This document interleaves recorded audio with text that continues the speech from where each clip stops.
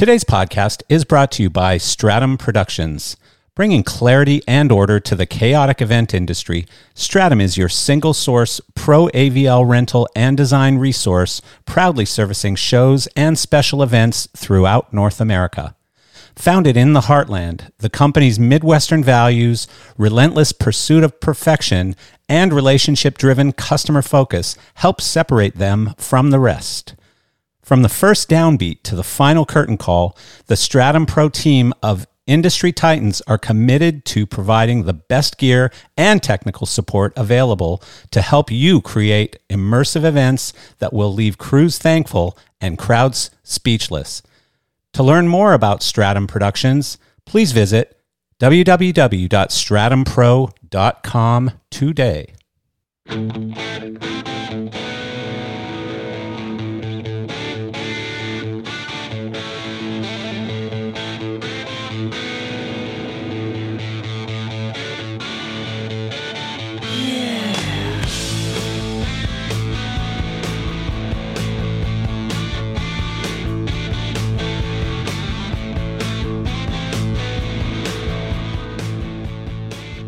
Well, hello, and thank you for joining me today on Geezers of Gear, episode number 166.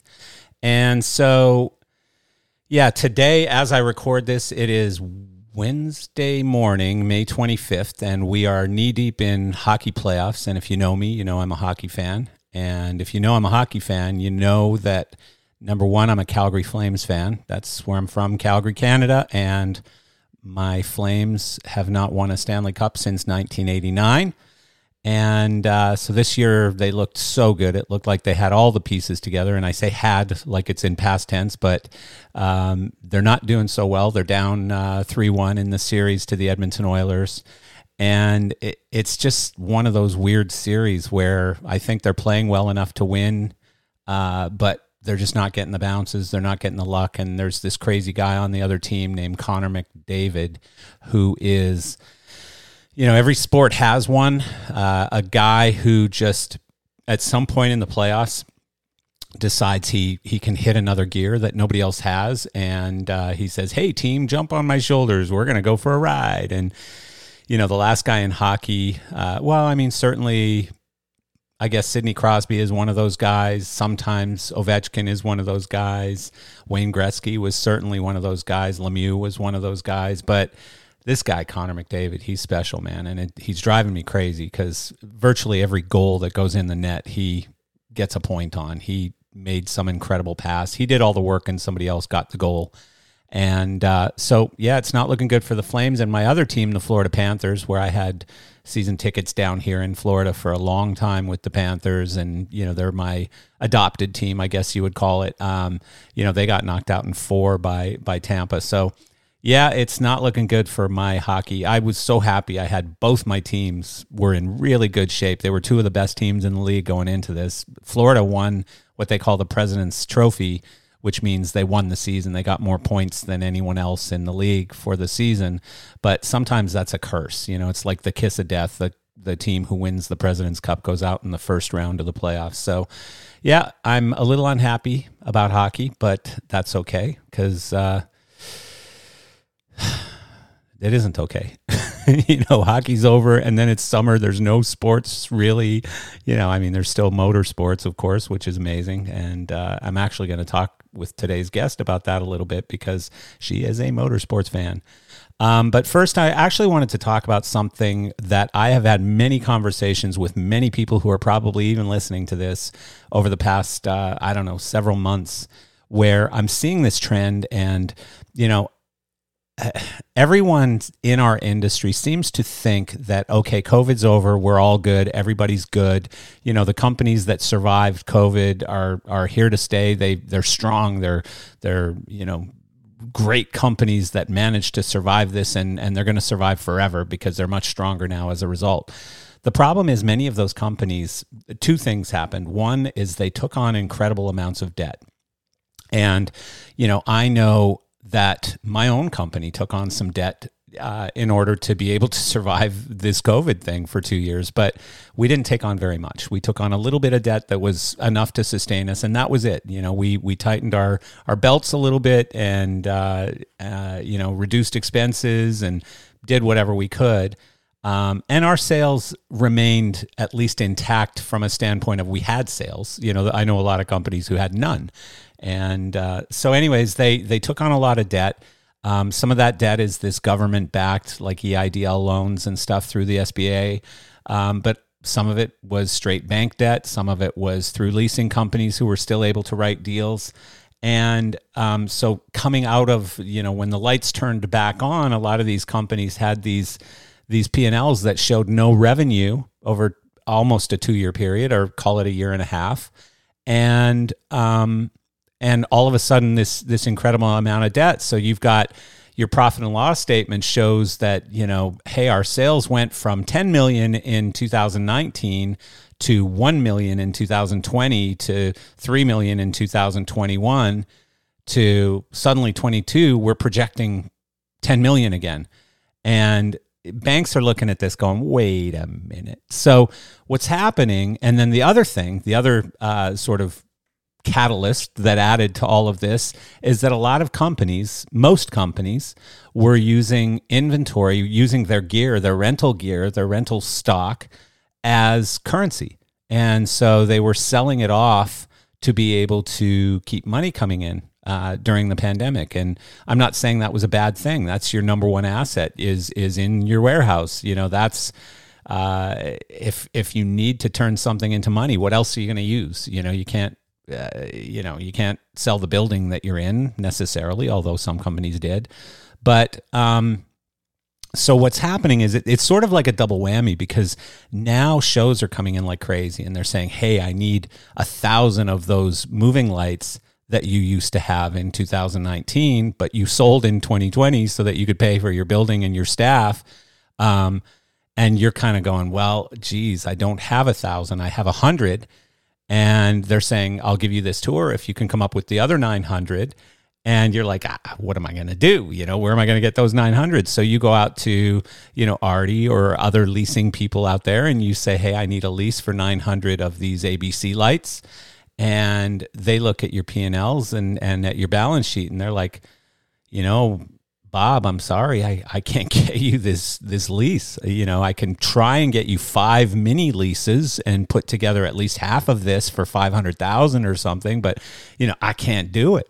And so I've heard this story way too many times, and I think sadly we're going to see more companies that are going to struggle from this, because it's a double whammy. They're carrying debt. They need the shows to pay back that debt. They need to take on more debt so they can do the shows to pay back the original debt. And it's just a vicious, dangerous cycle or game that we're playing right now. And I don't think our industry has ever carried the amount of debt that we have today. And yet on the other side, you have all these manufacturers who have had supply chain issues and they haven't been able to ship lights. They're looking to ship new lights now. And so they're going out to the designers and saying, can you spec my new lights? Or going out to the front of house engineers and saying, can you spec my new, Digico console or my new, whatever line array, D&B line array system or whatever. And so these people are speccing this new equipment, and the idea is someone's going to buy it. And there are some venture-backed or private equity-backed companies out there that seem to be spending to no limit. But for the most part, common sense is going to prevail again. So I don't know what's going to happen. And, to me, this world stage thing was a massive warning shot fired that said, hey, debt equals bad things to come. And so sometimes debt is your friend. But today, to me, these companies that are carrying these massive amounts of debt, I don't know, man. I wouldn't want to wake up every morning knowing that I've got, $1 billion or $500 million in debt on my books. And I've got bankers calling me going, hey, I want to talk about this debt. And so, the problem with bankers today too, and our industry, is there's just no patience. Like they're not saying, hey, Bob, can you pay me sometime next year or start paying me sometime next year? No, it's, I want my money now, or, we want you to start selling assets, or, we're gonna file something. We're gonna come after that money. And so, I mean, it's a scary thing. I don't know. Like, I just don't even know where it's going to end. I know I've talked to some people who are really struggling because of this exact scenario that I've laid out for you. And, it could be a death blow for a lot of companies out there. And I know as we get into 2023 and 2024, remember, what do leasing companies ask for? It's either 2 or 3 years of financials. It's not 1 year. So it's not like, hey, I started doing okay midway through 21, so now can you lend me $1 million? No, because your P&L still look really bad. So you're going to need a good 21, a good 22, and a good 23. So now we're looking to 24 before a lot of these companies are able to take on debt. So, and you're not going to be able to just go to Roby or L Acoustics or whatever and say, hey, can you lend me $1 million? Can I pay for this equipment over 12 or 24 months? And certainly some of these companies are going to come up with some really creative financing programs to try and get around this. But that's a dangerous move, because sometimes when the bank won't give that debt out, there's a reason, And so anyways, not trying to bum everybody out, because today's episode is going to be pretty fun, but it is a topic that's been weighing on me for the past, probably 6 or 12 months. Like 12 months ago, I started saying to people, but what about this debt thing? And they're like, what debt thing? And I said, well, companies who never had debt before suddenly have $2 million in debt because the money was easily available through these SBA EIDL loans. And so people took it. It was like, hey, here's free money, take it. Well, if I'm going to be dead anyways, I might as well just take it. So now most of those EIDL loans had very patient repayment programs where it's like a 30-year mortgage, but you also didn't have to start making the first payment for, I think, 12 months or something. And so now those payments are coming due, which is not that big of a problem, because, if you borrowed $500,000, it might be $2,000 or $3,000 a month, like a mortgage. But the problem is that debt is on your books, it's on your balance sheet, and it's going to affect your credit worthiness, your credit ability, when you go out to raise money to buy a new building or to buy a new truck or to buy a new, lighting or sound package or whatever. So yeah, it's a concern to me, and I'll quit harping on it. But, anybody who wants to have a longer conversation about this, reach out to me and let's talk, because I don't think I'm wrong on this one. And I've had some conversations with pretty high level people in our industry who happen to agree with my thoughts on this. So today's guest was actually our first ever female young geezer. And so everyone thinks of geezer, they think of old white guys, right? And usually with British accents. But, when I first started this podcast, Geezers of Gear was actually me and a co-host who we were both old guys, and we were going to sit and talk about gear. And what happened is it sort of flipped to where the guests became the geezers. And that wasn't necessarily on purpose. It just kind of happened. But occasionally, we have to sort of buck that trend and make sure that we get goddesses of gear on the show too. So today we have the goddess of gear instead of Geezers of Gear. Maybe we should change the name. And so she's an incredible designer. She's won, I believe, 2 LD of the Year Parnelli Awards, not just one, because anybody could win one, right? But she had to win 2. And if I remember correctly, it was for the Muse, and I don't remember, but maybe she can tell us. She's developed and produced incredible moments for some of today's huge headlining artists like Coldplay, which we'll talk about, The Muse, The Weeknd, a lot of bands with "the" in the name, The Lumineers, Kiss, The Imagine Dragons. No, it's just Imagine Dragons. I'm kidding. Rihanna, Pentatonix, Jay-Z, Halsey, Motley Crue, G-Eazy, which I happen to have playing in my car right now on my, CD player. Kidding. And Depeche Mode. So on top of that, she is one of the few people who I know who was a designer who basically pivoted and created a company. She created a successful small business in Nashville during the pandemic, which we're going to talk about. And since the pandemic, she was one of the earliest designers out doing stuff. She's done, I think, designs for Evanescence, Trivium, scenic design for Ghost.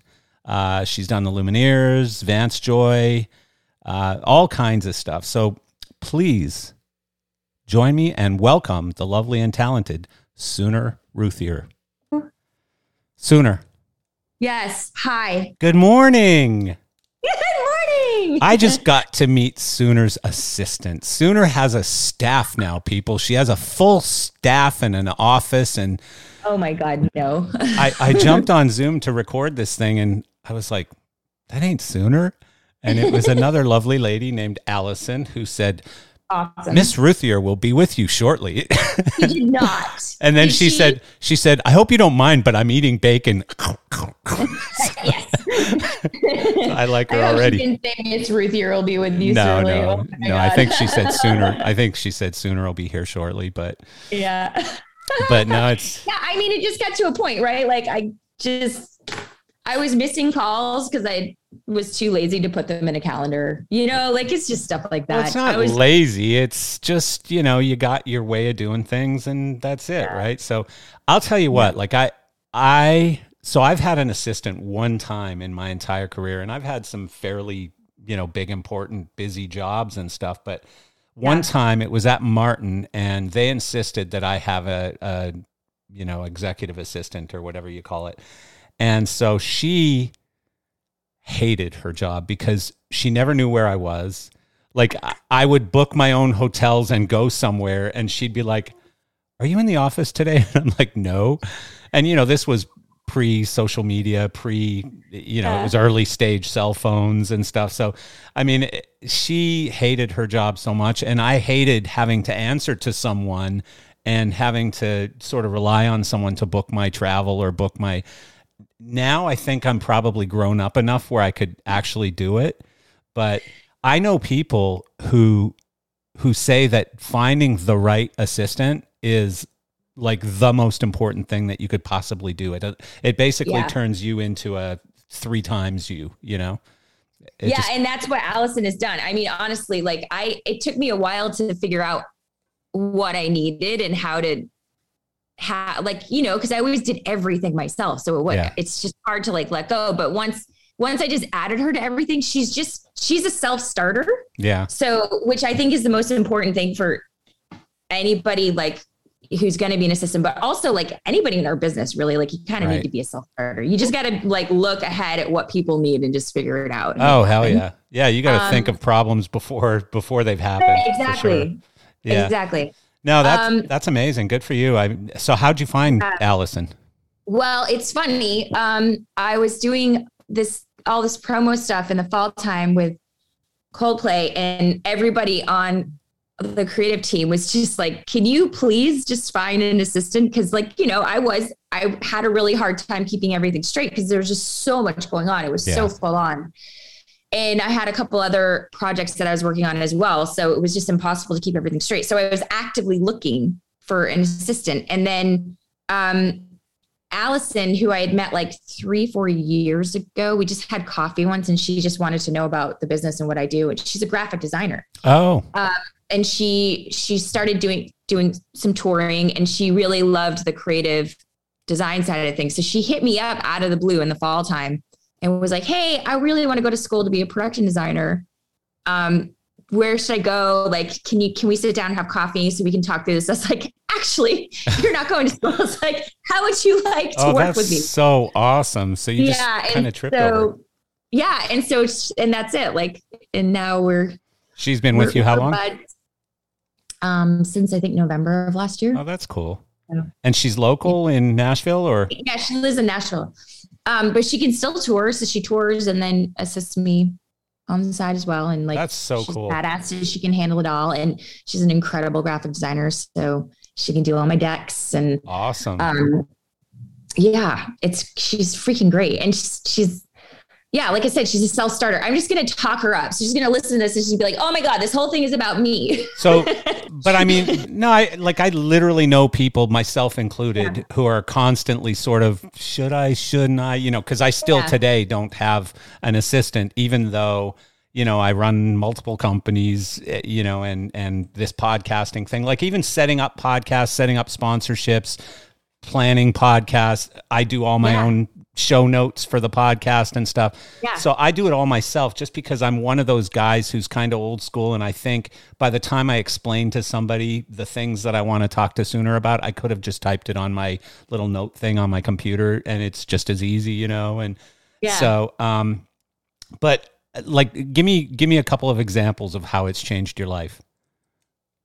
Oh, well, I don't miss conference calls anymore. And she does this great thing where, I mean, it's like, and it's, I don't know, it's time management is a big thing. Right. So, and also, I sort of made an active choice to try to take weekends as much as possible off and like chill, because my husband works for Gallagher Staging. He gets weekends off. So I made sort of a choice to take those off, and she's really great at being able to keep them free. And, and also give me work days. So like, if I'm like, hey, I need one day a week just to do work and like not get on a call or whatever, she's really good at scheduling things around that. So like time management is a big one. Yeah. Also, I mean, she's creative, so we bounce ideas off one another. Like, I mean, she wants to be a designer as well. So like I have a collaborator, Yeah. But do you have, like, this is a crazy question to ask on a podcast, but do you have like a non-compete with her so she can't at some point just take your client list and leave and become a designer? I don't. How easy have you made it for her? Well, then I've just planted an idea in her head. Cool. There you go, Allison. There you go, Allison. There's your seed. I could even tell you how to do it. We've all done it 100 times. I've been at every moving like company, It's what we do. We're plagiarizers. So yeah. Yeah. I mean, we just haven't, but that's fine. Yeah. If she wanted to, she could, but we have so much fun together. Like, she sends me these great, like, before, like, I'll wake up in the morning and there'll be an email in my account that she sent at like midnight or whatever. And it's like my call list of things that I have for the day. And then she always adds a fun little GIF in it. So like, I wake up and I'm like, oh, I've got to set alarms for these calls. Yeah. And then, there's a little like GIF, like a funny GIF in the email. So I always have a smile on my face when I wake up because I'm like, haha, that's cool. A funny one. That's cool. Yeah. She's still new. You'll go from loving that to thinking, what a disgusting, why does she do these GIFs? It's just like marriage. It's just like marriage. What's cute today is like the most annoying thing in the world 2-3 years from now. So just wait, it'll all change. I like to predict the future, especially when it's nice one. Yeah. So before we get started talking about, work and stuff, we have to discuss Formula One. Oh my God. So what do you think of this season so far, Miss Sooner? I mean, I'm very bummed at how Mercedes is doing because that's my team, but I like that everything's changed up and now that there's different people on the podiums, which is great. And it's, I don't know, the playing field's a little bit more leveled. So I love that. I'm only just now wrapping, because I haven't had a ton of time to really like wrap my head around what's going on technically, but I've only just now wrapped my head around why the cars are doing the porpoising crap. Like, and now I understand it. Like I saw one of my friends sent me this great, article with like a video showing. I saw that. It was like, so good. It was like NBC or something, or ABC, or it was the New York Times. Was it? Yeah, it was New York Times. You're right. Yeah. Actually, I sent you that. I think I sent you that. Well, my friend Patrick Murphy sent it to me too. Oh, okay. Maybe I didn't send it to you. But yes, because I sent that to a bunch of people. Yeah, I think you sent it to me as well. So I got it from you and I got it from Murph. But so I'm only just now wrapping my head around it. But that's such a cool way of showing what it is, like what all these differences are and stuff. So yeah, it's really helpful. You say Mercedes is your team, but even now that Lewis has become such a douche. Yeah, I'm not a fair weather fan. Well, I guess I am, because I used to be a Lewis Hamilton fan. until like, I don't know, probably 3 years ago. Like, I'm always an underdog fan too. So I always I like when, you know, the young sort of scruffy guy comes up through the system and beats people. And, you know, I like rough around the edges. I like people who don't take themselves too seriously. Like, I love Daniel Ricciardo, even though he's having a terrible time. But, you know, I just think he's become such a douche. Like, it's just hard. It's hard to love Lewis Hamilton right now. Well, I mean, there's also George Russell, right? Like, Mercedes is not, I mean, I'm a Mercedes fan. I am a Lewis Hamilton fan, but I'm also a George Russell fan. Yeah. And I think that he's doing really well. So, yeah, he is. I mean, I honestly, like, the shitstorm that ensued last season didn't help, right? Like, I mean,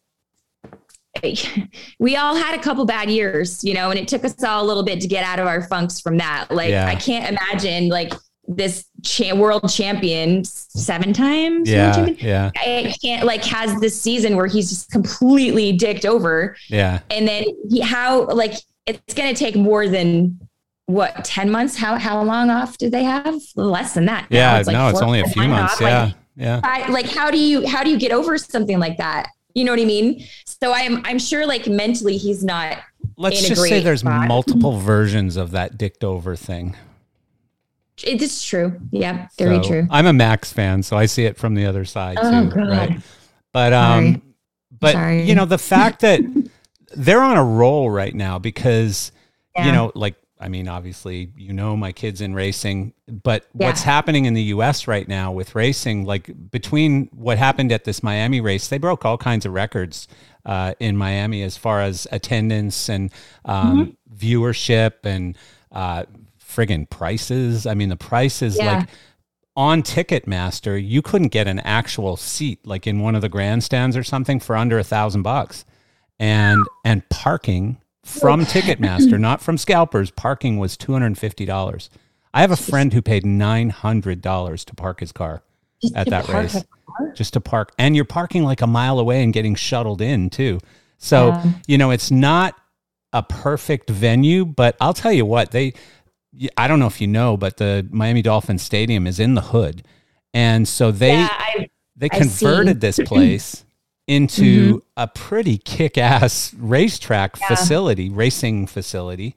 And there were some stupid things like the podium with the police escort and all that stuff. That was cheesy as hell. And the football helmets on the podium. It was just kind of funny watching, like, the entire team, including what's-her-face from Spice Girls, like, jogging in his heels down like the... Yeah, it was kind of crazy. But you know, it was huge. And the Vegas thing's going to be even bigger. And I am excited for that. And, you know, now New York City is trying to get a race, which may or may not happen. And so I'm a little concerned about all of this, though, because I feel like the biggest, like, most amazing thing about Formula One is just how international it is and how many different cultures are, you know, obsessed with the sport. You're right. Yeah. And I'm a little concerned that it's going to get a little Americanized. And I think that's, you know, I don't know. I'm hoping that it doesn't get to that. But part of the Americanization of the sport is turning these from race days into events, right? Because that's what we do in this country. You know, in this country, it's not a race. It's a massive, it's the Super Bowl, right? Where you have performers and there's going to be concerts and all kinds of stuff around it. And just like the Saudi race is the same way. Yeah, correct. You're exactly right. So Singapore has always had that. So there's an argument going on. Like, I follow it every once in a while on Twitter of, is this good? Is this bad? Brits, for example, you know, typical uptight racing fans, they're like, you know, the event is bigger than the motor sport itself and the race itself. And these people are fools. And it's all about the celebrities, not the race. And, you know, I get that. I completely understand it. But the fact is, what it's doing for sort of the stock of racing in this country is massive. Like, IndyCar, for the first time in a long time, sold out a race that we were there. My son was racing as the sort of opening act, right? Yeah. At Barber Motorsports Park.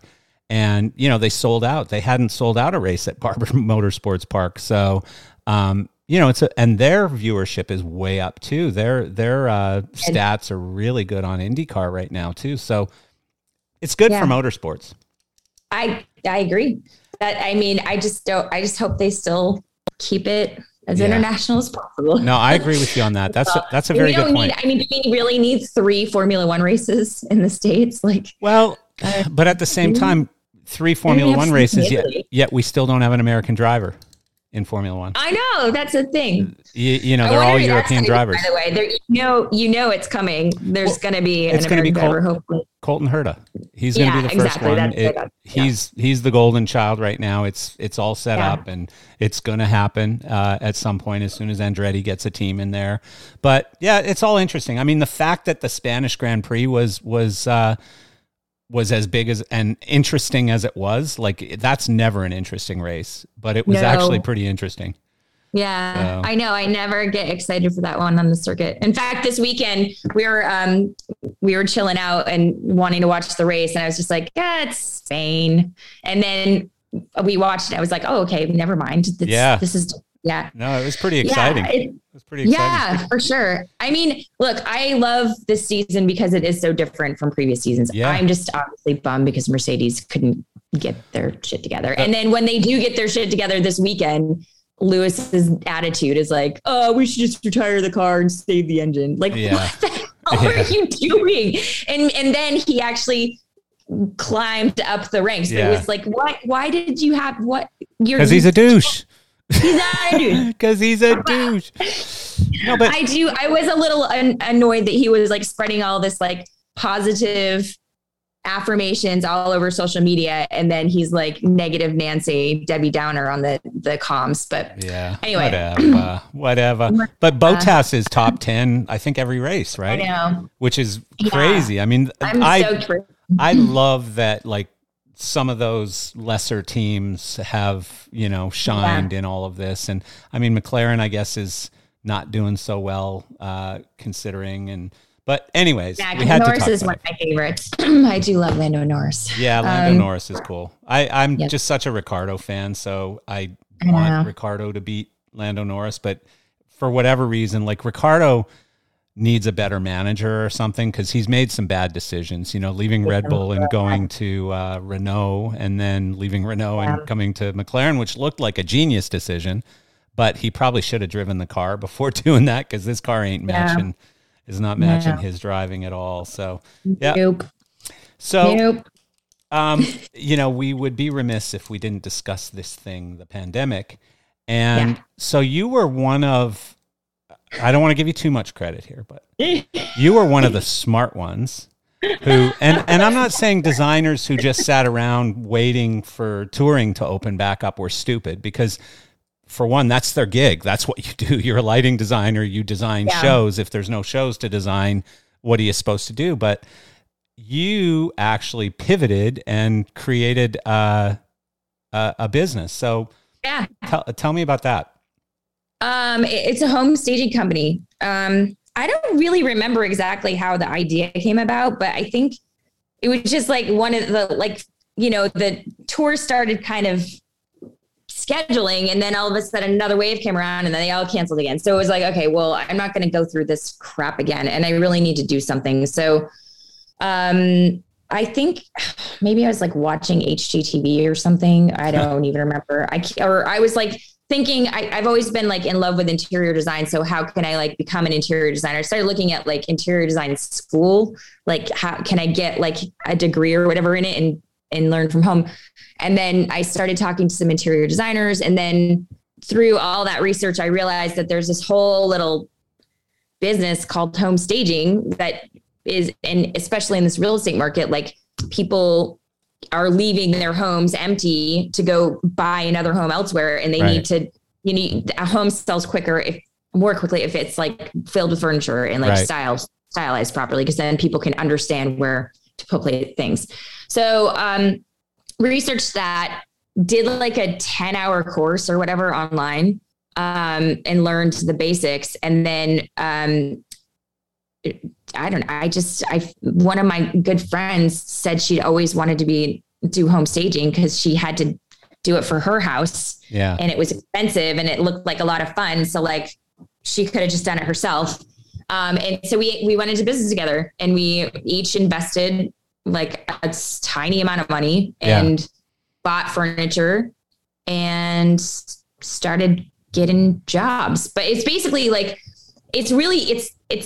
we were loading into homes. We were using roadies that were out of work to load into homes. That's incredible. I didn't know that part.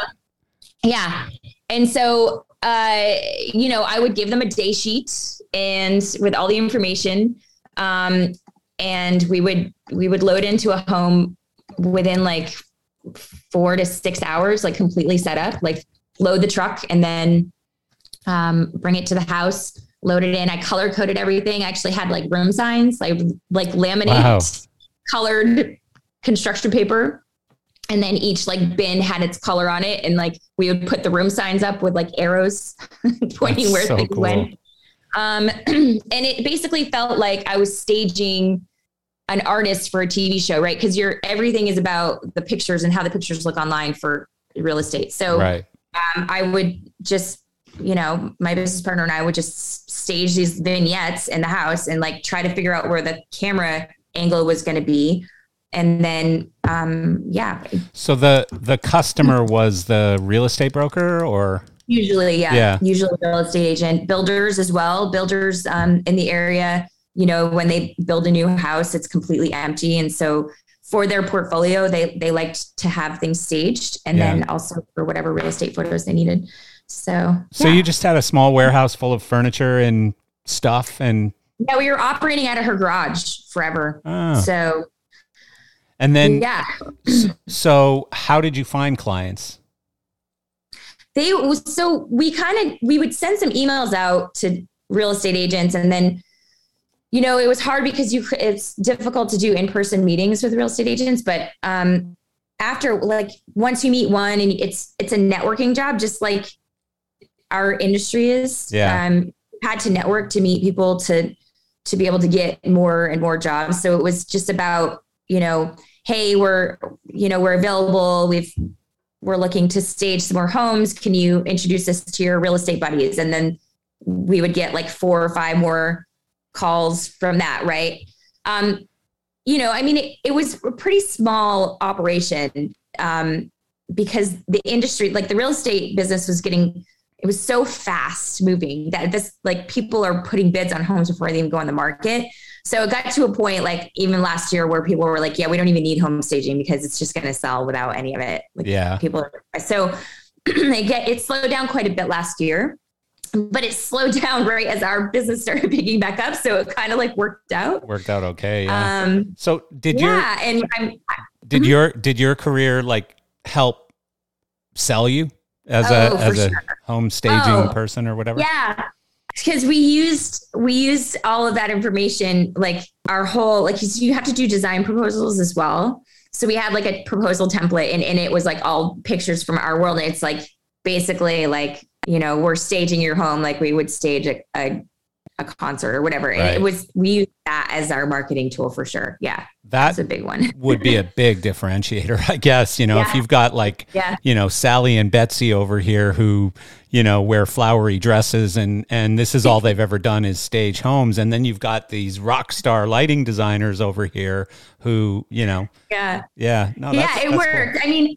I mean, honestly, like I love it. Like we're selling now, we're selling all the furniture. I would totally keep it going 100%. Yeah. It's just, I need somebody involved that can help me run the business while I'm on a day-to-day basis. Right. Yeah. And she's she's got her 2 kiddos and, so it just, so you're selling off the inventory and winding it down again. Yeah.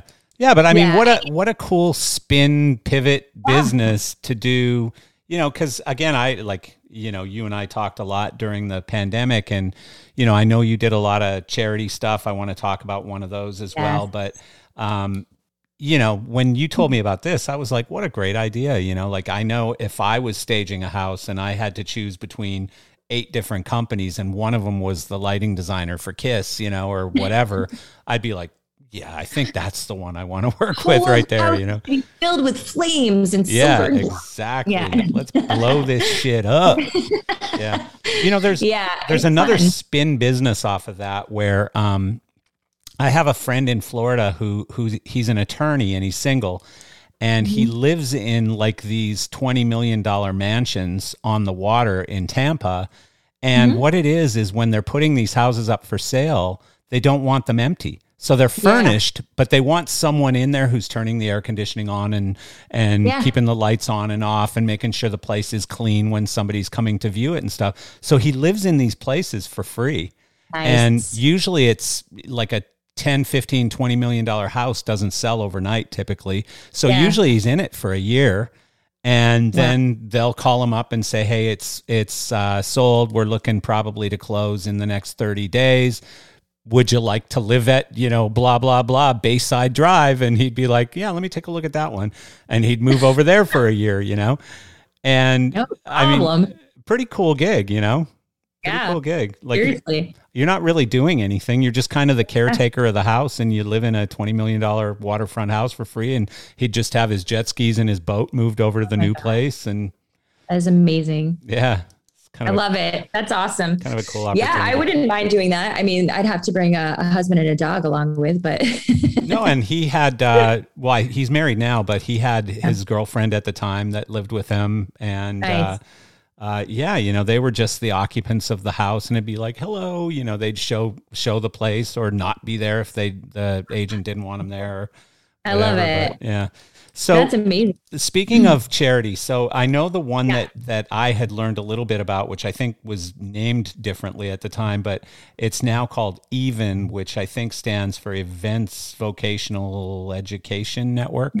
Yeah. And you had some involvement in that, right? Yeah. So I'm one of the founding members.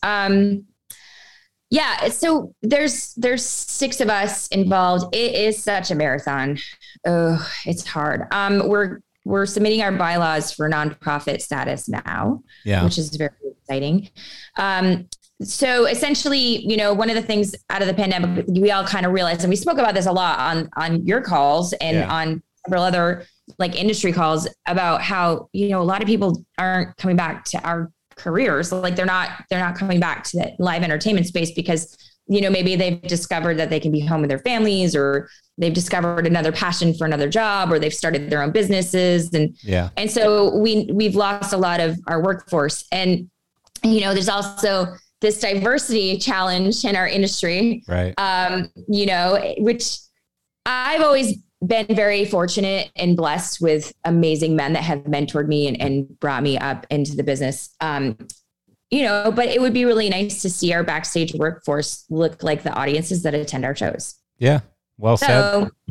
Yeah. And so we started trying to like figure out what the challenge is and why it's our backstage industry is not very diverse. And honestly, it's just about visibility, but that's by design, right? Like our careers, our entire livelihoods as backstage professionals, we're supposed to stay behind the scenes because it's not about us. It's about the person on stage, right? That person on stage is the person who needs to shine brightly. So we are the mysterious magic behind the scenes and nobody knows about us. Yeah. And a lot of parents don't realize that this is an extremely fruitful career. Yeah. I mean, I was making a lot of money in my 20s touring instantly and traveling around the world on somebody else's dime.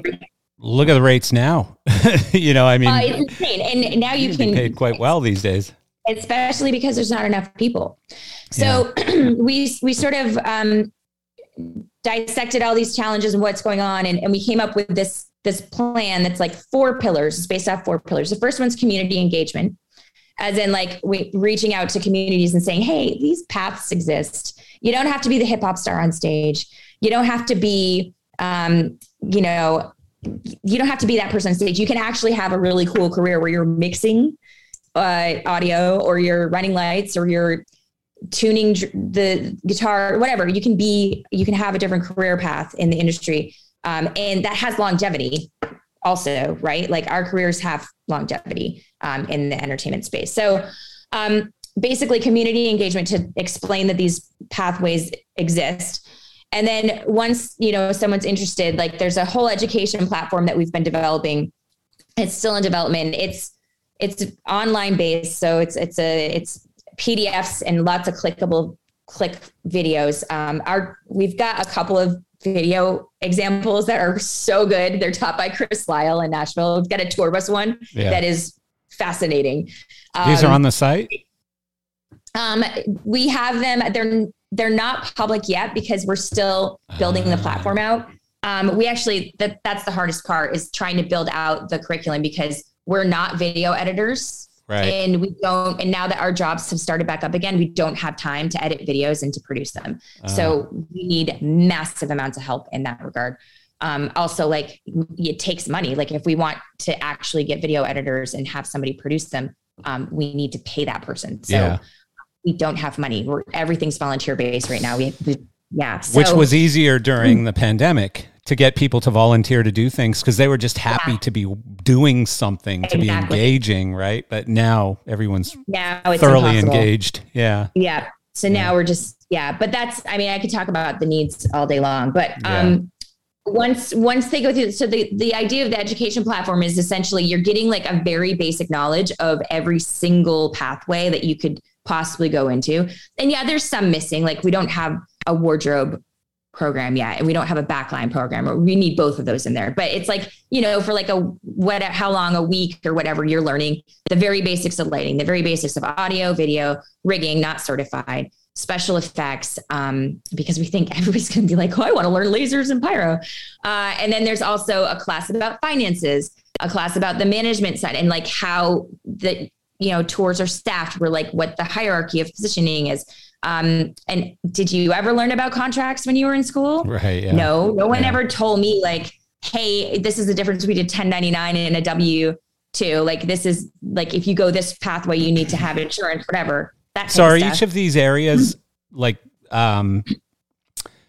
industry sponsored, corporate sponsored? Like, is Pyrotechnico doing the SFX section of it?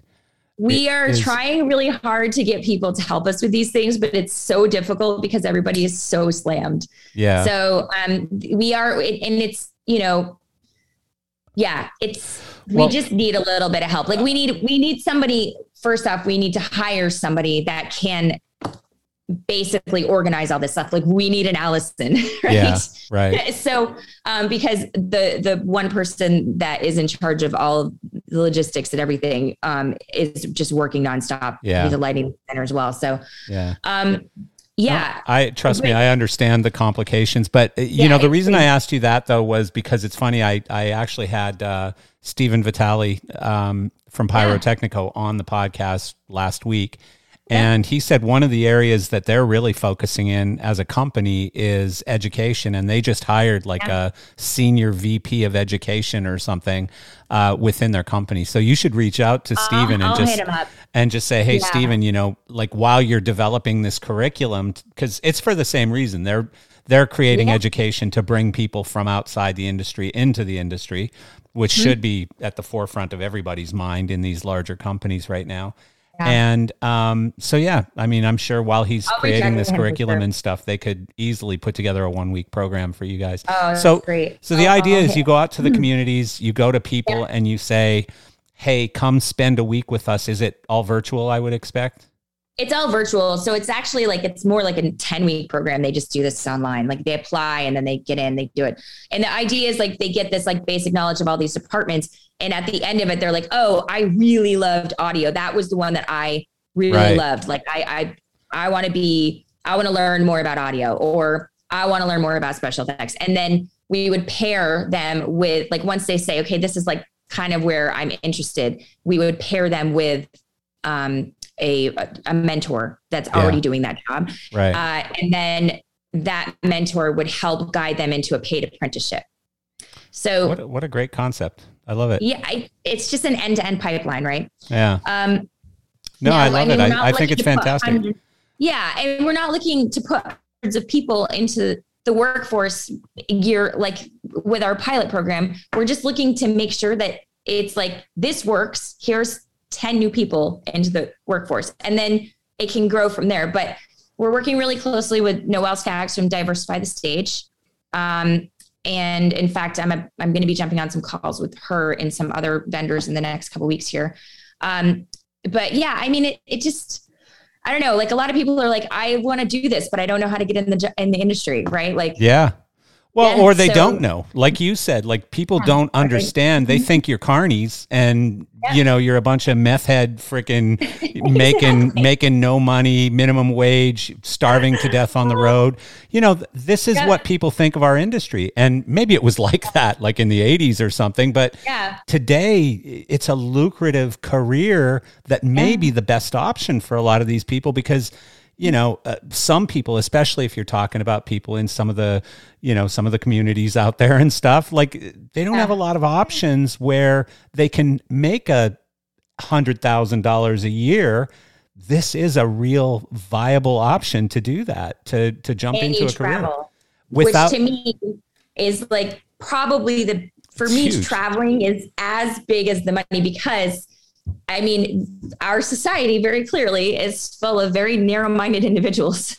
And the best way to expand your mind is to travel and see other cultures and other ways of, Well, no, you're right about that. Like, and I didn't know how much, I grew up in Canada and I didn't know how closed-minded, ignorant, whatever word you want to use, but people were until when I moved here and people would say, where are you from? And I'd say Canada. And they'd say, do you know Jim Smith?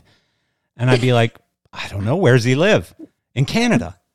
And I'm like, it's kind of a really vast place, Canada's bigger than the United States. Or you say, I'm from Canada and they say, oh, Vancouver or Toronto?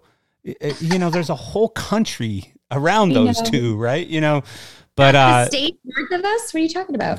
But no, you're right. The travel thing, I mean, especially like young people today, especially now with this whole virtual thing and doing what we're doing right now, being on Zoom, I think it's sort of negating travel. It's sending us back 40 years as far as travel is concerned. Like, when I was a kid, you didn't just fly somewhere on a whim or whatever, which meant that I didn't see anything until I was in my late teens.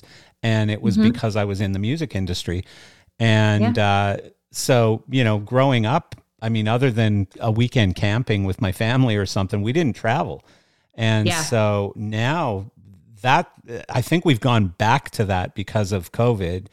And so the fact that it opens that door, I think what you're doing is great. If there's a way I can help, yes, we need help. Poke and say, Marcel, I need your help. Could you do this? I know, whatever it is. Well, I'm kind of taking the summer off a bit and I'm going to focus a little bit more on it. So I'm not going to be traveling so much for work this summer. I've kind of made a conscious effort to take some time. Good for you. And it should give me a little bit of time to be able to focus on it more. But I mean, realistically speaking, like our needs are money. Well, I have none of that. Video editing. I'm in the live events industry and suffered through COVID, so don't ask me. I know this is the problem is we don't want to ask for money. That's the problem, right? Yeah. We don't want to ask for money because we recognize that everybody has just gone through this. Well, what you do is you ask for money outside the industry from people who want to be in our industry, whether they're insurance companies, banks, leasing people, whatever it is. Like there are people outside our industry who want to tap into this live event space and they're the ones that'll pay that money. Yeah. So we're working on that. We're actually speaking with somebody right now that can help us with that. So, so it's just like money and, the ability to create this education platform. We are making some pretty big headway in California. We're participating in an apprenticeship program. It's actually a pretty massive program. So we're making some big headway there. Do people pay to come to this 1 week program or is it fully? No, it's all free. And the thing is like, there's no tests or anything, right? Cause like, that's the thing is like, there's so many people, like I was terrible at standardized testing. Like freaking SATs sucked. Like not everybody can test. Not everybody can. Well, have you guys looked into any kind of, not lobbyists, but, there's federal money available for this stuff. It's an educational program. I mean, that's part of it. We really, we're kind of laser focused on getting the bylaws out and like getting our nonprofit application done. And then we're working on this California apprenticeship program. Yeah. So we're pretty laser focused on that right now. And then once we get that stuff out the door, we can really focus on building the education platform and like getting grants and everything. Because grant writing is not for the faint of heart. I think we all sort of realized that, right? Yeah. In the pandemic, like we're all going out for SVOG and everything. It's not, and that wasn't even really grant writing. That was just, like we didn't have to write massive applications. So yeah, I mean, we'll get there. Cool. Every time I mention the program and I explain it, I get like, well, how can I help? How can I help? And it's great. Like people are interested. Yeah. Sorry. No, Cleo says hello, everybody. Hi. I think there's definitely opportunities, to tie in with existing schools, universities, colleges, whatever.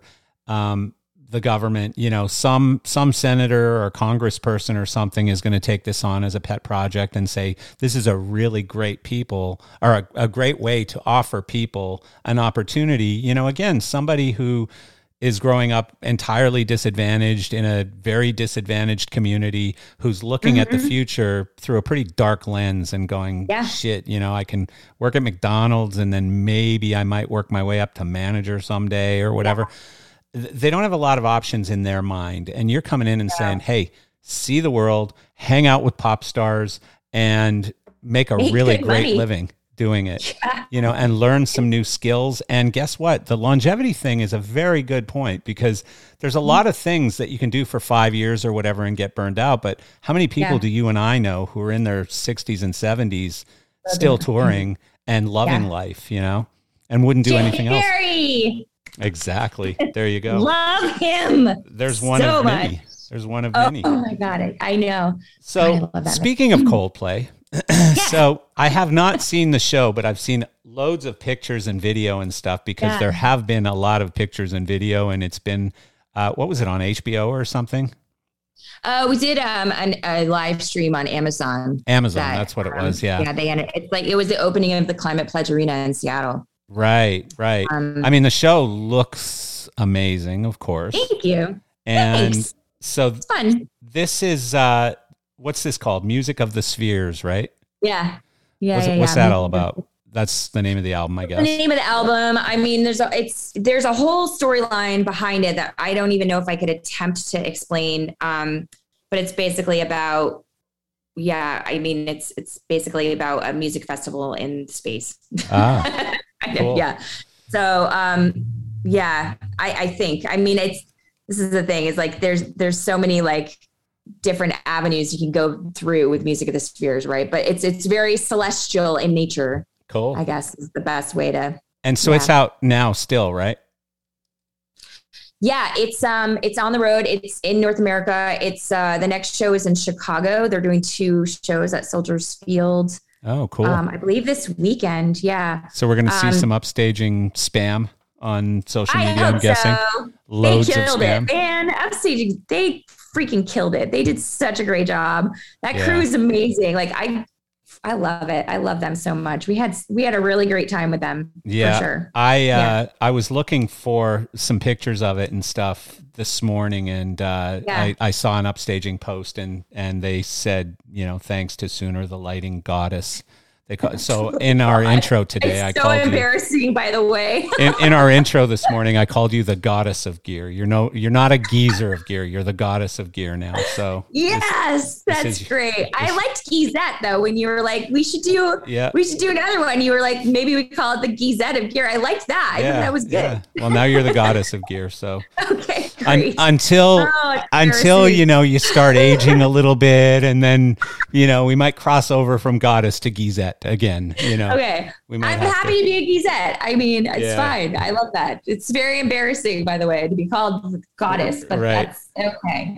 So, well, it's a tough standard to live up to. I mean, you gotta come on Zoom calls dressed. You can't wear your pajamas. It's like the biggest bullshit artistry ever, by the way. Yes, I am in my pajamas, so I am very far from being. Well, I did warn you that there's no video on this, but surprise! No, surprise! It's okay. I have nothing to hide. I am good. Yeah, it's all good. Who hasn't seen Sooner in her pajamas? I know, right? All those Zoom calls we were doing through the pandemic. Exactly. Yeah, we talked earlier. The last time I think I actually saw you on a Zoom call, you were drunk programming Coldplay in a hotel room, and it was a trip. You were hilarious. You were like, "Hey everyone, how you doing? What's up, guys?" It was pretty cool. That song actually turned out to be the best one of the show, by the way. Really? No, I don't Fully remember. inspired by tequila. That's good. I mean, what are you going to do? Like we were stuck in quarantine, right? Like I had a console in my room.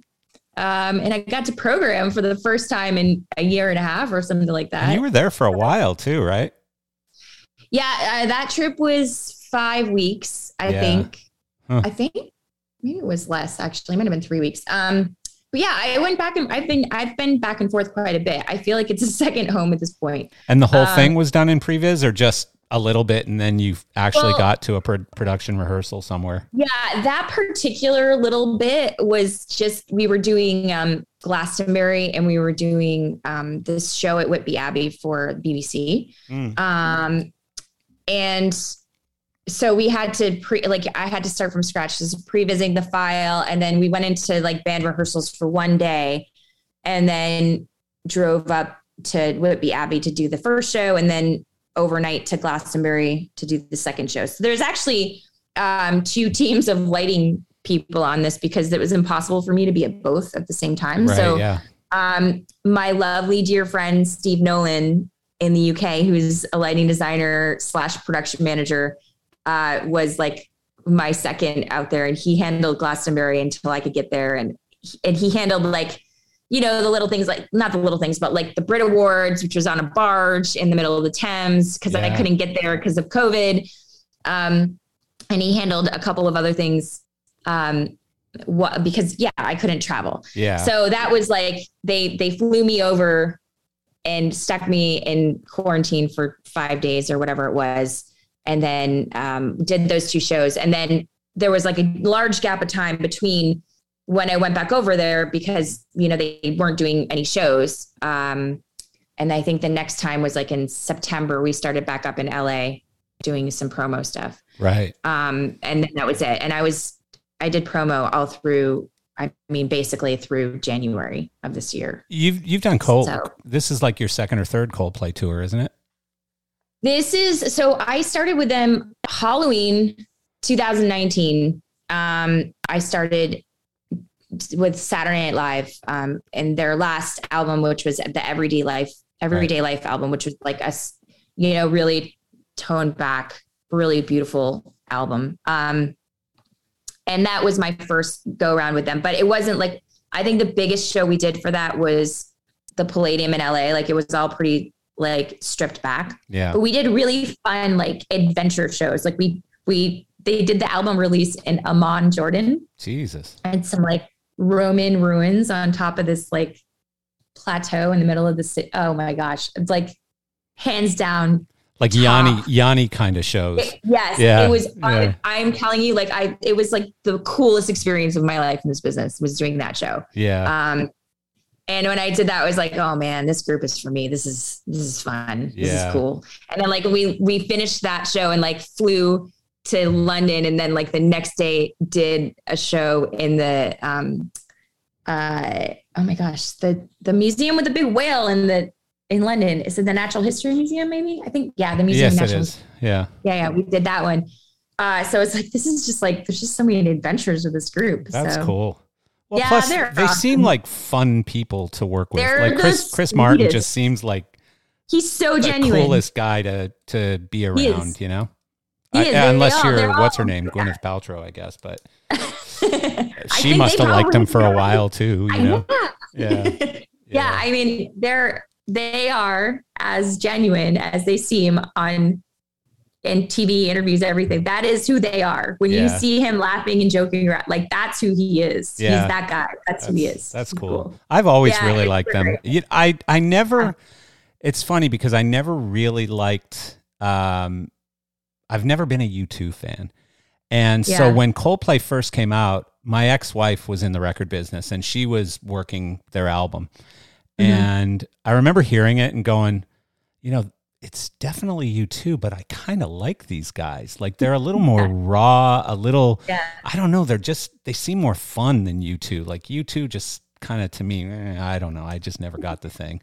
But I really liked Coldplay from the first time I heard it, and seeing them live is always just such a cool experience. You know, the fun things they do with the audience and stuff. Amazing. Yeah. I agree. Like I honestly, like, I didn't get to see a big show with a big audience until that Climate Pledge show. Oh, right? wow. Like, that's really the very first time I got to see them in their element with, you know, I don't know how many people were sold out. It was 360 end play. So the whole thing was sold to the gills.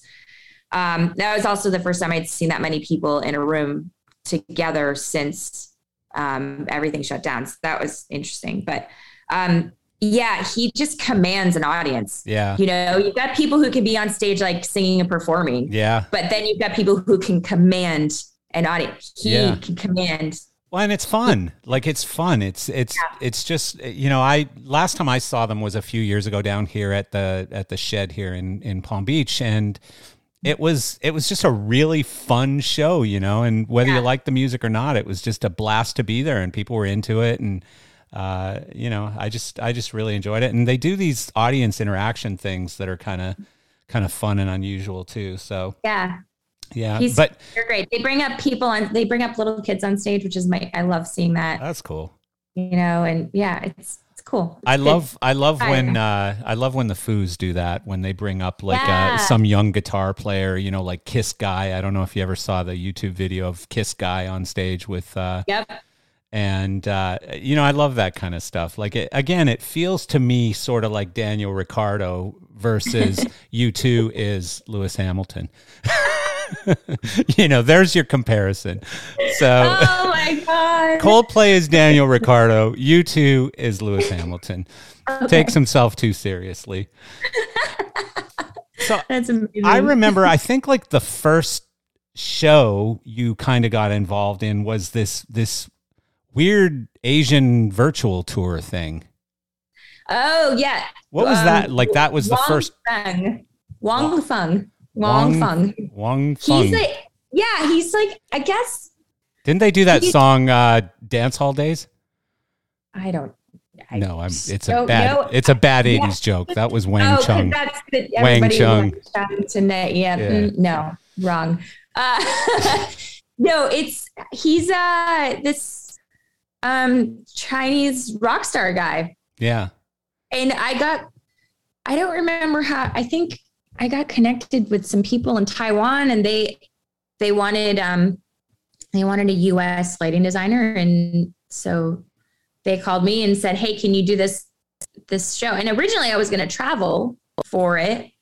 And then obviously everything shut down, and they still wanted me to do the design. So I did it all virtually. So, you know, it was just it was crazy. It was like a stadium show too, wasn't it? It wasn't like a little. So you did a stadium show virtually.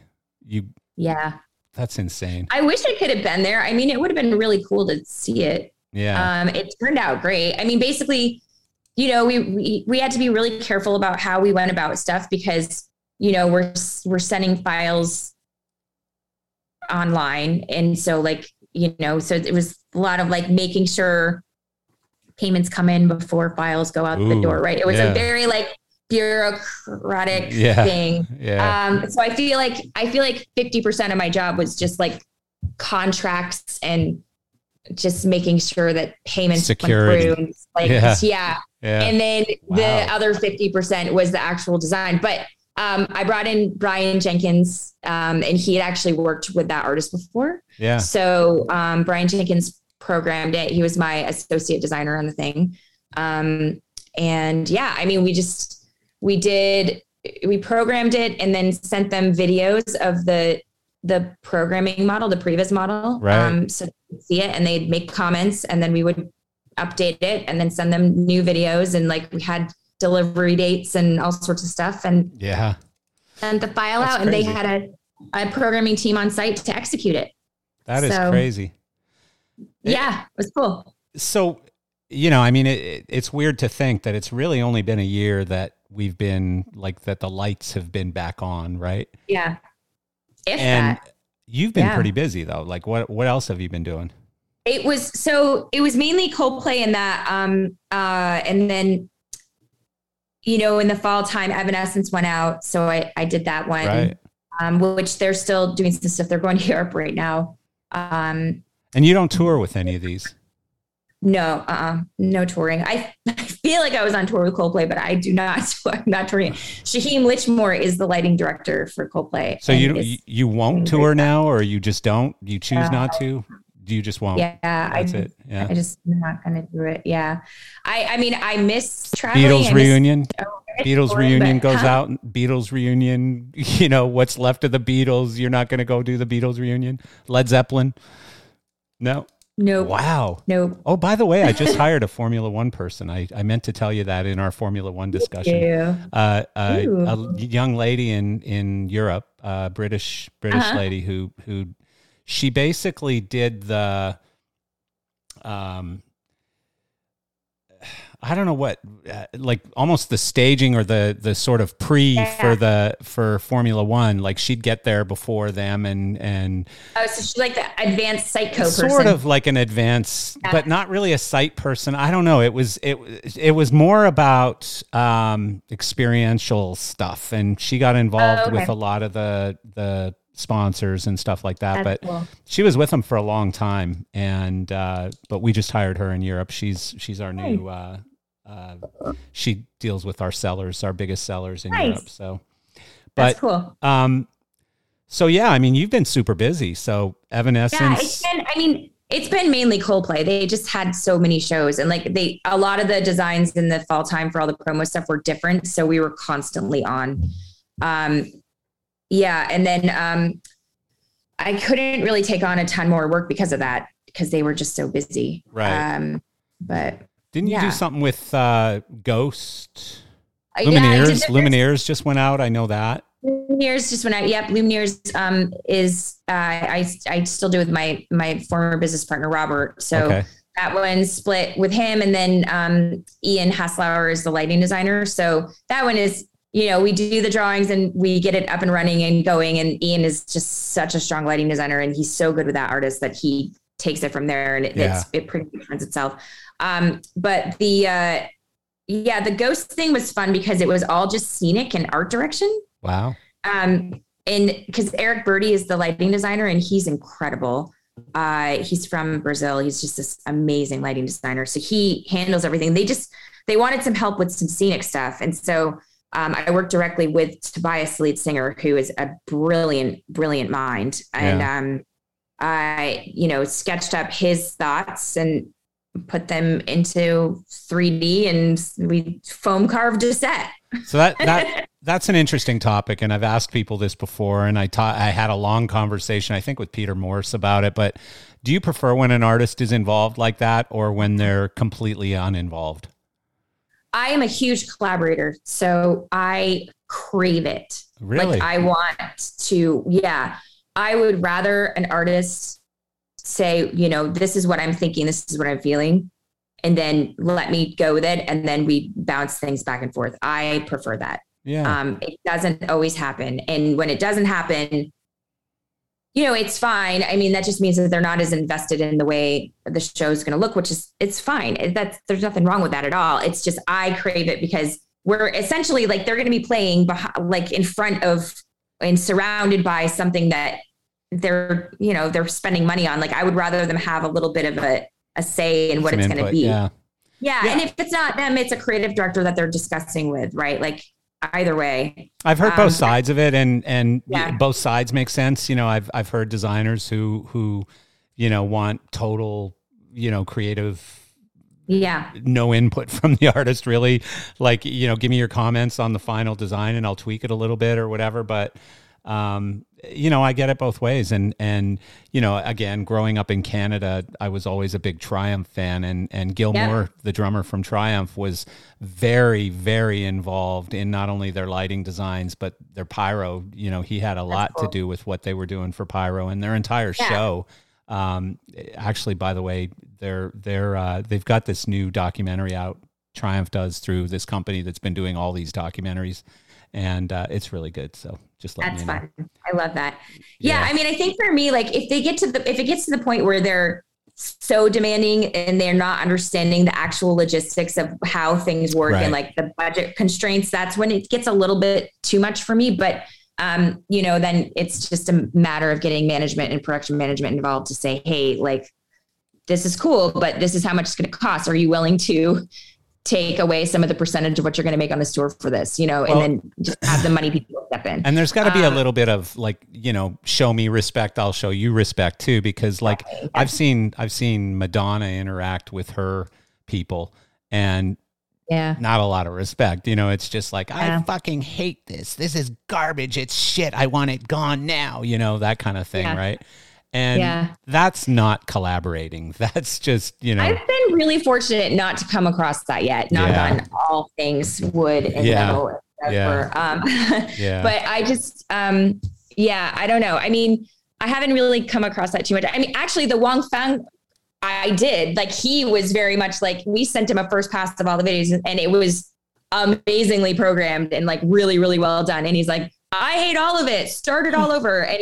But we knew that it was going to happen because it's actually apparently, and like, I could be totally misspeaking here, but I think there's something in that culture that if they are commissioning something, they really want to make sure that it's right. Yeah. And so they make you kind of go back to the drawing board sometimes. Yeah. At least that is what they told me. Like the people, the producers who hired me, who are from Taiwan, said, this is the way this is going to go. Be prepared. I was actually wondering, when you mentioned culture on that one, I was wondering culturally if it was going to be a problem that they brought in a female lighting designer. They had no problem with that. I had to do like this weird thing where I did a side-by-side video where like we put the previs up and then me in the second window, and like I had to explain the cueing. Yeah. So to prove you could do it as well as a man. It was, well, I don't know if it was necessarily like a gender thing, but they just like, they weren't understanding, like, you've got like this computer that's spitting out, hundreds of moving lights worth of cueing. And sometimes it's not going to be on time because you hit the button and there's a whole bunch of processing that has to happen. And then the cue happens. And so we would line up the videos as best we could. And then I would have to like get on like, and just like narrate the previs. And so he definitely saw my face and saw me explaining stuff. Yeah. I did the show, so no, it's great. It's fantastic. I mean, it obviously shows that we're changing as a world, because it's cool. 20 years ago, I don't know if an Asian artist would hire a female designer. I don't know. Maybe not. I don't know. Well, the only other place I've ever had a hard time was in Russia when I was touring, but I mean, on that whole topic, which I don't want to get into at all, but it's just weird when you think of how fast things have improved. It's why I push back on a lot of the racism stuff, because when you look at where we are compared to where we were, like not 100%. That many years ago, a black person could not play golf at Augusta, and now you've got Tiger Woods, who's won there multiple times, so I mean, to me, we've advanced a long way. You're not going to completely remove every bit of evidence that there ever was any kind of different, behavior or whatever. But, so anyways, we've made improvements, but we can go further. I wake up every day thinking today I'm not going to be perfect. I just want to be a little better, tiny bit better. And I think as a world, we should always just try to move the needle. Have you seen anything like, other than your own designs, of course, which are incredible? Have you seen anything since COVID that's blown you away? Oh my gosh. I haven't been able to see many live shows, unfortunately, because I've just been slammed. But I've seen a lot of stuff online that's really beautiful. People keep referencing the Tame Impala show. I don't even know what that is. Like, it's a band.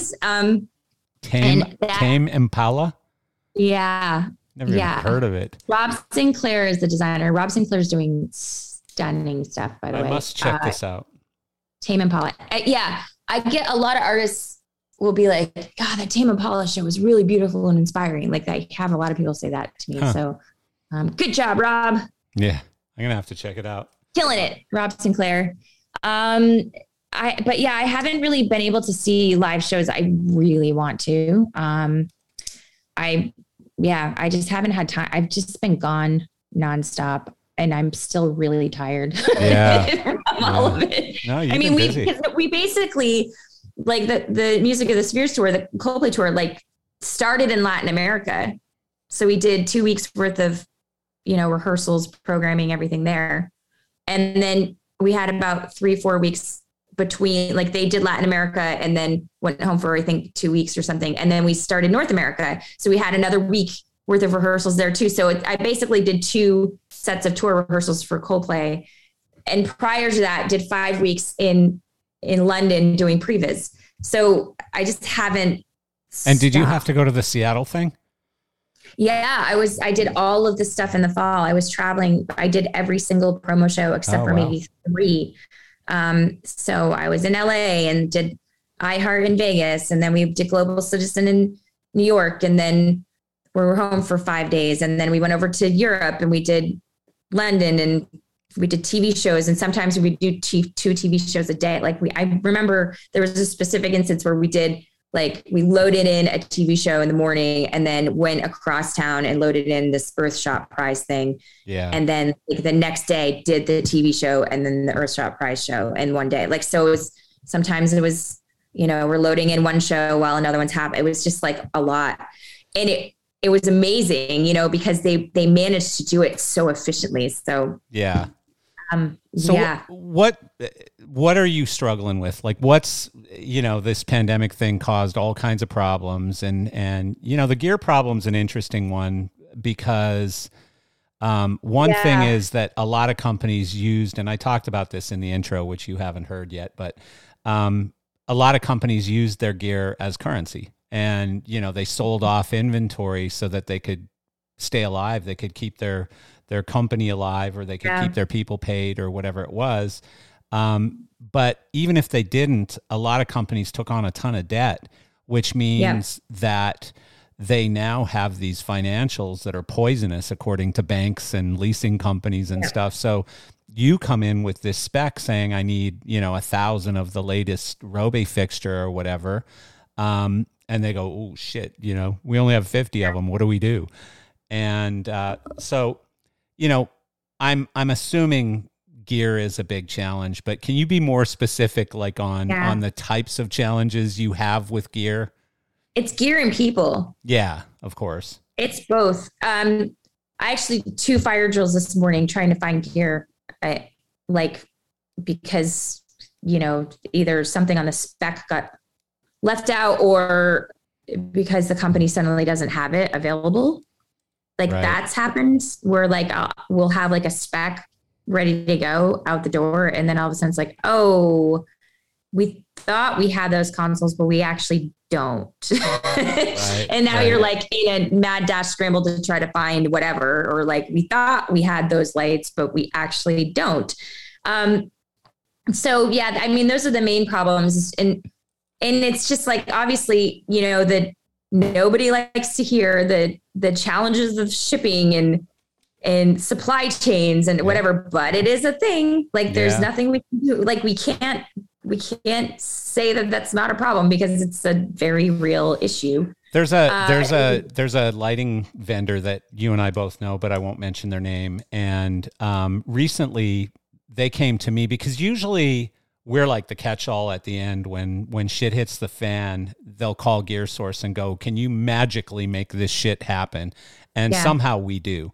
And so they called us, and I'm going to make up the dates because I don't remember what it was, but they called us call it December 28th. Yeah. And they said, we need, I don't remember exactly what the fixtures was, but it was 200 fixtures. It might've been Roby stuff. And we need them.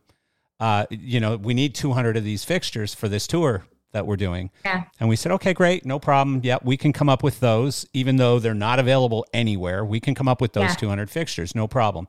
They're going to be roughly this price, which was a pretty reasonable price still, given the fact that there was a huge shortage on them. And, okay, yeah, cool. How can we pay for them? Yeah. Okay. That's all good. When do you need them?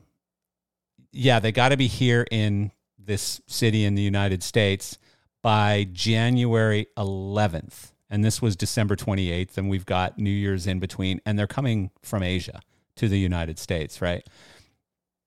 Yeah. And it's 200 fixtures. And they need to be tested. And they need to be prepped and shipped and all of these things. They're obviously not going to ship in a sea container at this point because we only have, roughly 8 business days to get them here or whatever it was. So, so then it took like 4 days to get paid. And then so we really had like 3 days to get 200 fixtures to their shop ready to hang and be put into production rehearsals. So long story short, I think it ended up being like a $400,000 sale or whatever it was, 450, 500,000. I don't remember, but whatever the sale was, shipping was $200,000 more than the sale. It was insane. It was more than double the price, because of shipping. It's a real problem. And I mean, the thing is, like, what I'm finding is, a lot of, there's some, not a lot, but there's managers that are not understanding that. Right. I have managed to, like, kind of, like I said, I'm taking the summer off. I'm pretty serious about it. I said no to quite a few projects. And a lot of the reason why I said no to some of these projects is because, people, there's not a real understanding of what they're actually asking for. Right. When you say, I want an arena tour design in a month and I want it like the show's in a month or whatever, that's just not possible these days without a ton of stress. And, right. There are people out there that will take that on, and that's great. And I'm so impressed by them. I'm just really tired. Yeah. Well, I'm just not going to take it on. And I think that the problem is, like, there's not a real understanding of exactly how realistic these costs are.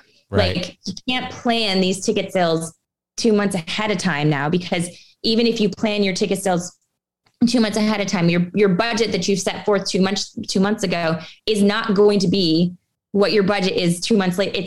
It doesn't work that way anymore because things change so quick. It's insane. Well, I was talking to a promoter, an independent promoter yesterday, and we were talking about a specific show, and he said, the main act, it was a rather small, it was like a 5,000 seat amphitheater, I think. Mm-hmm. And the main act was a decent draw. The opening act was at least as big a draw as the main act. None of the ads leading up to the event and even mentioned the opening act. None of them.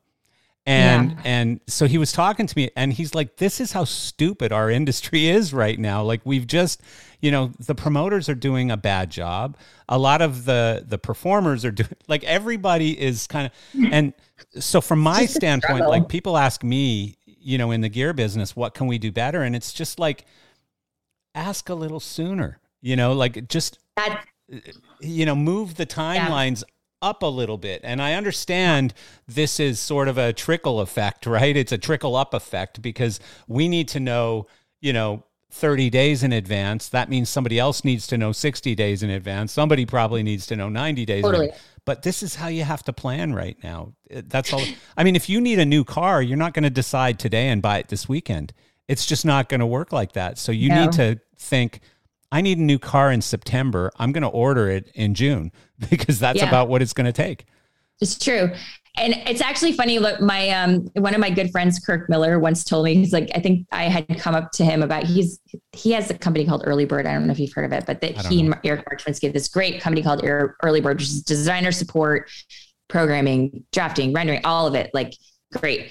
And ages ago, I asked him, for like, I needed to do a show within like 2 weeks, and this is pre-pandemic. So like, it was still kind of doable. And he's like, who are these people you're speaking to? You need to start a company called Start Sooner.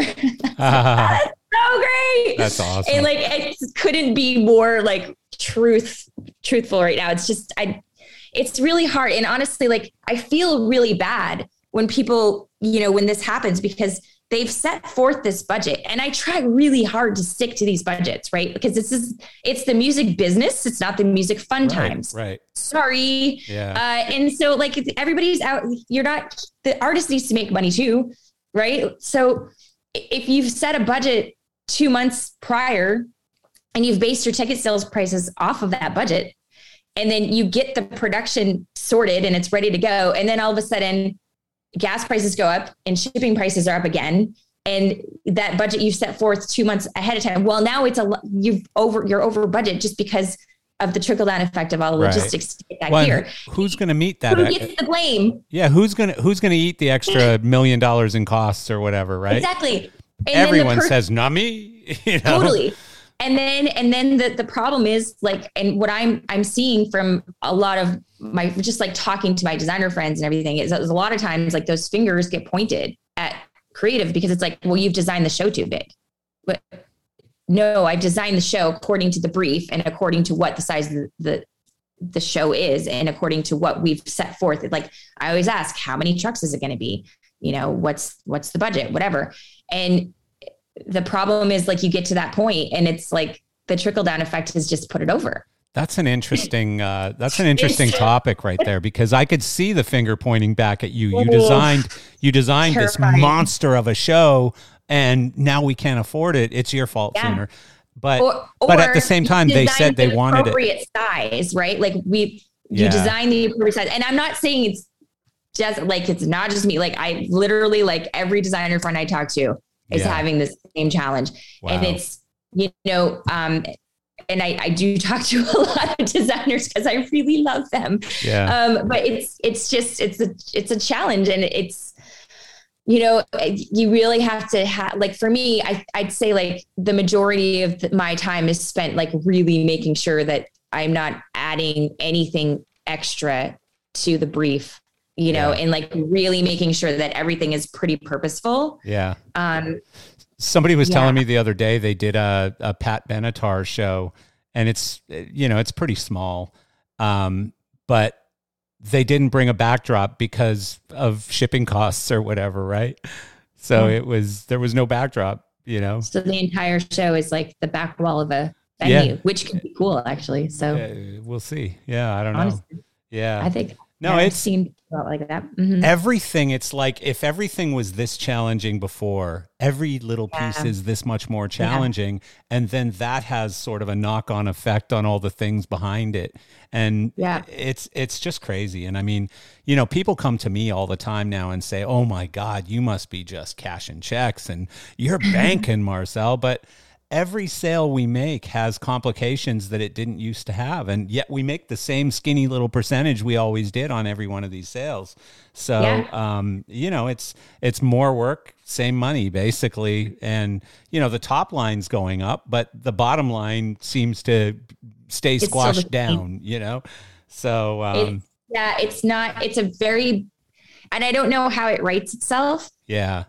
And I don't know how long it's going to take, because I think for a long, long time, we were a little bit more self-sufficient in our industry, as in like, and now I don't know. And maybe this is just my ignorance. It's probably my ignorance, honestly, but I feel like now we're more reliant on a lot of outside sources that we weren't really reliant on before. And so the rest of the world operates at a very different pace than we do. So I think a lot of it is just going to be trying to figure out how to, reconfigure our strategies and our processes, as you would say. Yeah. Mr. Canadian.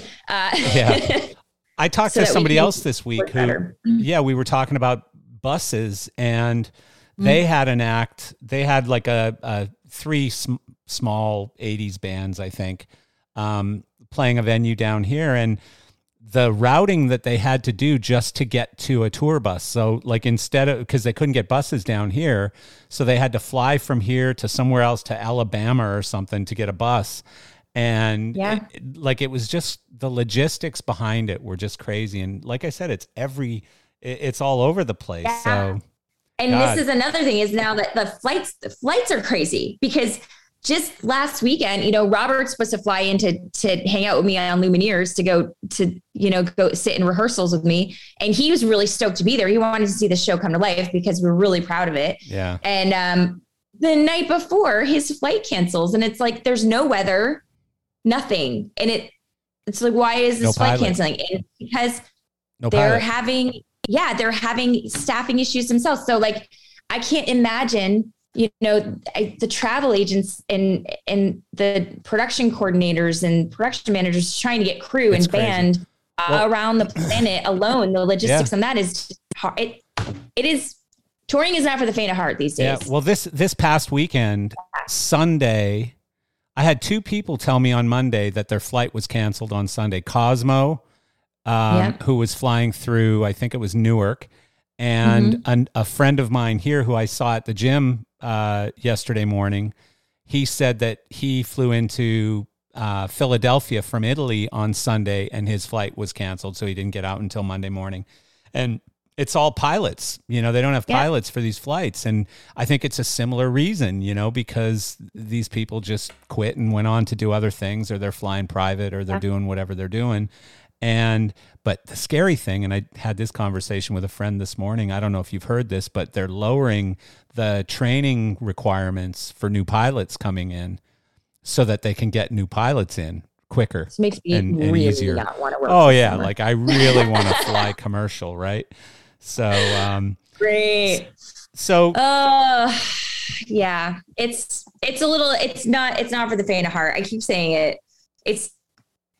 Like I said, I don't know when it's going to right itself. I don't think anybody knows. Yeah. I wish I did. I feel like every time we start making progress, something else slaps us. Well, down. And I'm famous for making terrible predictions on this whole COVID thing and stuff. So I won't even try. I keep thinking like by the end of this year, we're going to see real progress. But I think there's a lot of underlying cancers. Like I said, in our industry, on the gear side of it, lighting and sound companies that are just carrying toxic debt right now. That's going to, like, I don't know if World Stage in your world, but they went bankrupt.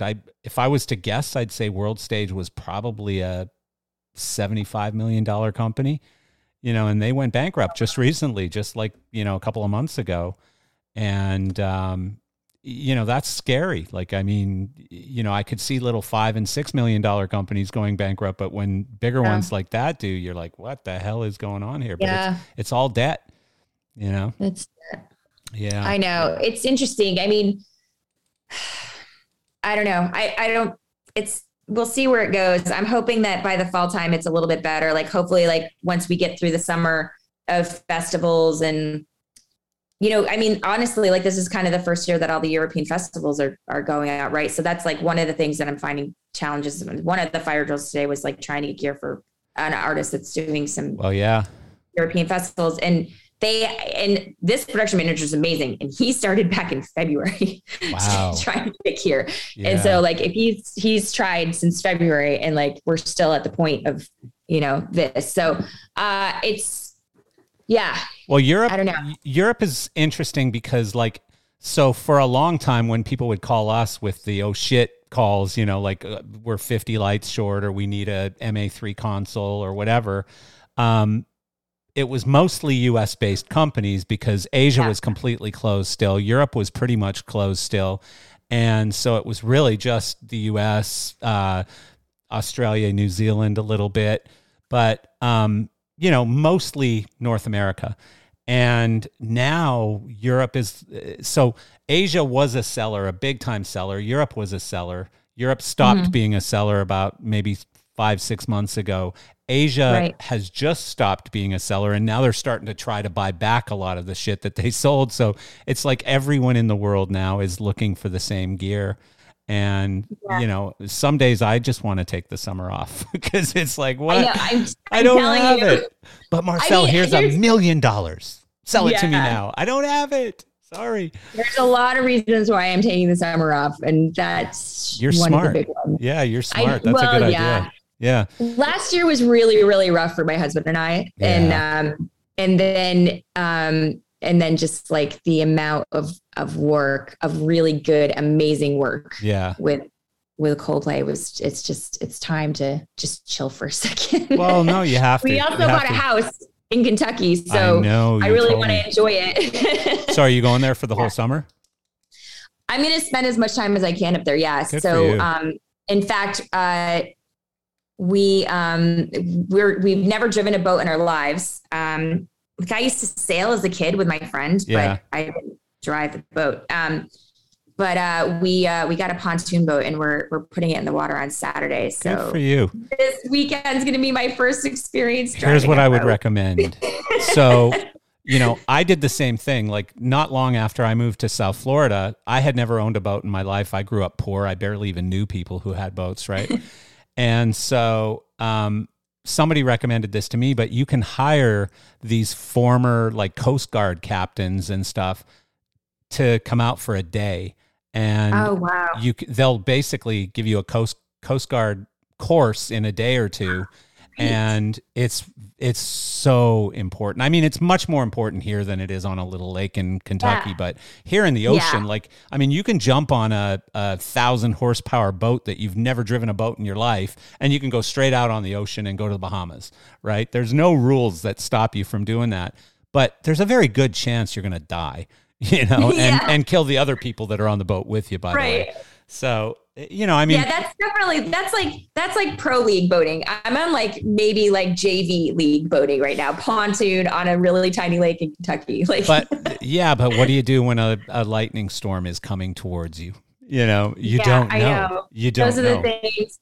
We are so this community that we bought this house in is the loveliest, and the people are so sweet, so hospitable. Yeah. We did some renovating at the house, and our contractor is just like, whatever you need, like I'll put the boat in the water with you, no problem. And I'll show you how it works. And so in fact, on Sunday we were, I think we were like grilling some hot dogs on the deck or something.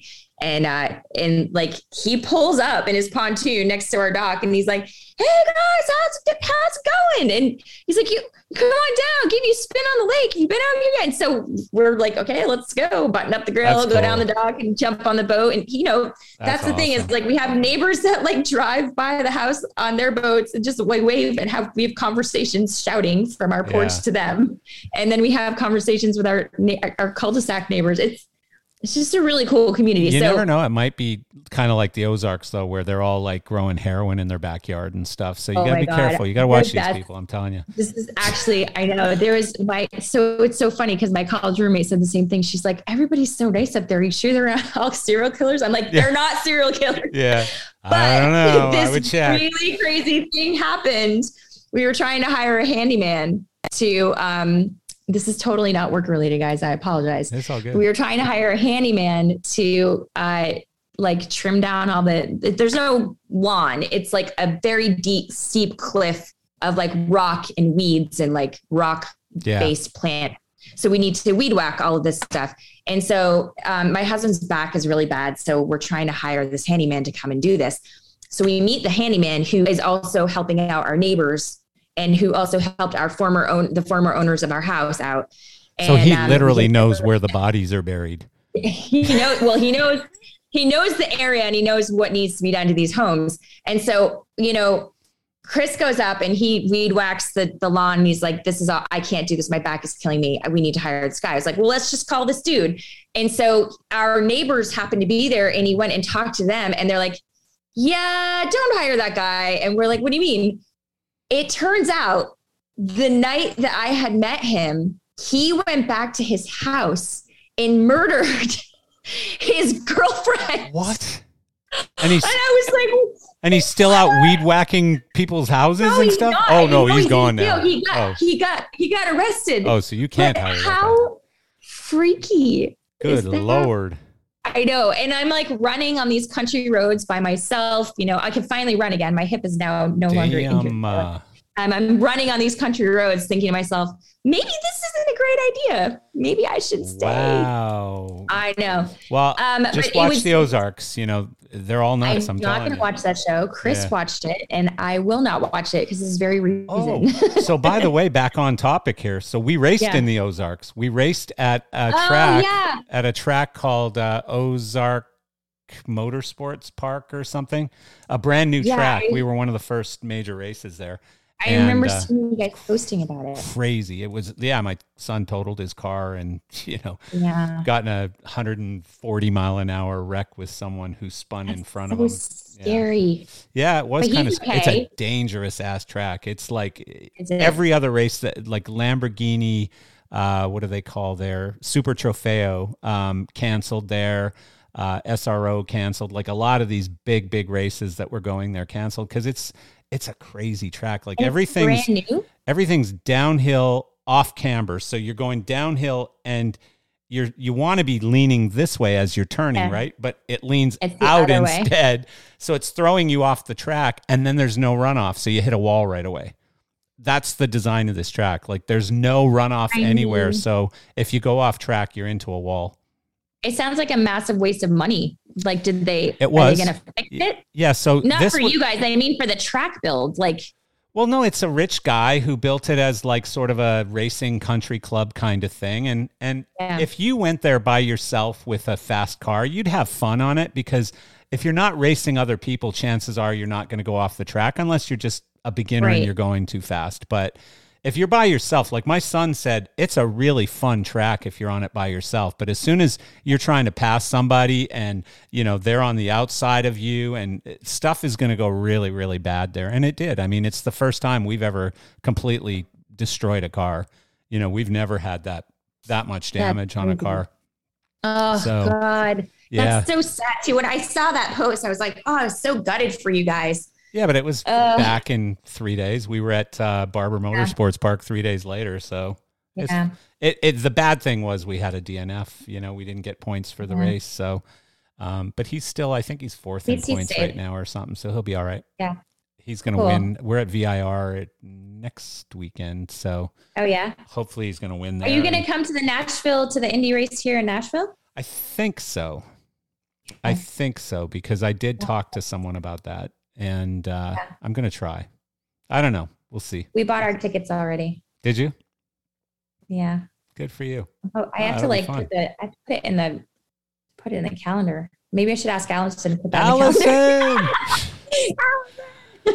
All right, Sooner. Well, you are busy and I'm going to leave you alone, but I'm still in my PJs. But Allison has things lined up for you. She told me. I mean, when she said as soon as she was done eating her bacon, she was gonna, book some stuff for you today. So you were gonna be very busy. Okay, cool. You're gonna be incredibly I've got to go consolidate all the rest of my fourth wall furniture inventory and keep selling it. That's what I've got to do next. That's where I'm headed. Where are you selling it on? Facebook Marketplace? We were having like little warehouse sales, and then. At this point, though, I think I'm going to start posting stuff on Facebook Marketplace. The problem with that is now I have to like meet up with people and keep going back and forth. And that's actually more time. I know. Well, Allison's on tour, so Allison can't. No. Allison's not back until June. That's problematic. That could be problem. No, I've had a similar situation because I've been in the process of selling my building and just getting stuff out of there. And then it's like, what do I do with all this stuff? And so I'll put it on Facebook Marketplace or whatever. And then you get these people calling you and emailing you and texting you and all this stuff. And it's just like, oh my God, leave me alone. I know. Like I put 7 iMac computers that I have no idea how old they're from a company that I closed 4 years ago. So they're at least 5 or 6 years old, these computers, right? Yep. 7 iMac computers for $800 total for 7 computers, right? I said, I have no idea what operating system's in them. I have no idea how old they are. I'm pretty sure they'll all turn on. It's cheap. Here you go. So then first message you get back is, how much for one? Yeah, Can I get one for $118? Because that's like 1/7 of $800. And I'm like, no, you can't get one for $118. Buy it or don't. So, that's the thing. That's what's going to happen. Yeah. Well, can I take this for $50 cheaper? Because this got this one little scratch. No, you can't. Because you're already getting it at 75% discount. Can you show me pictures of the bottom of the cushions? Yeah, exactly. All of that stuff. Can you measure the feet? Tell me how big the feet are in circumference. I mean, it's like, leave me alone, please. I know. It's all right. At least I have my my business partner to help me out on it. So there you go. That's good. Yeah. Well, enjoy the lake this summer. I'm actually going up to my house in Canada this summer, so we'll compare pictures of Although I'm not taking the summer off. I'm just working from my house in Canada instead of from here. But and this is the thing, right? I'm not actually off. I'm working on things for the fall, right? Yeah. And for things for 23. So I'm going to be on my laptop. It's just my view is not going to be what's behind me with like my coats and my cookbooks and stuff. It's going to be, the lake. Yeah. No, good. Well, I mean, for me, that's mental health, like my house is in the mountains up there, and I know where you're at, you see more mountains than we do here in Florida, but I really miss going up there and looking out at the mountains and the beautiful stuff, nature, going on hikes and stuff like that. So there's eagles all over that. I have like 50 elk behind my house most days, just wandering around. And always here up there. Yeah. So I'm really looking forward to it. That's awesome. I'm glad. That's good. It's important. I think we all kind of need to, I think we've all sort of realized through the pandemic how much self-care and like mental health is like a really, really big, important thing. And I'm feeling like I need some self-care and a little bit of work on my mental health. So that's what I'm doing. And some boating. Take that, world. Don't get murdered in Kentucky. Not going to get murdered by a handyman. Yeah, that's frightening. That's crazy. All right, Sooner. Thank you. Have an amazing day. Have a great week. Thank you for doing this again. And we'll have to check in again in the fall at some point. Absolutely. I'm here for it. See you anytime. Later. See ya. Have a good one.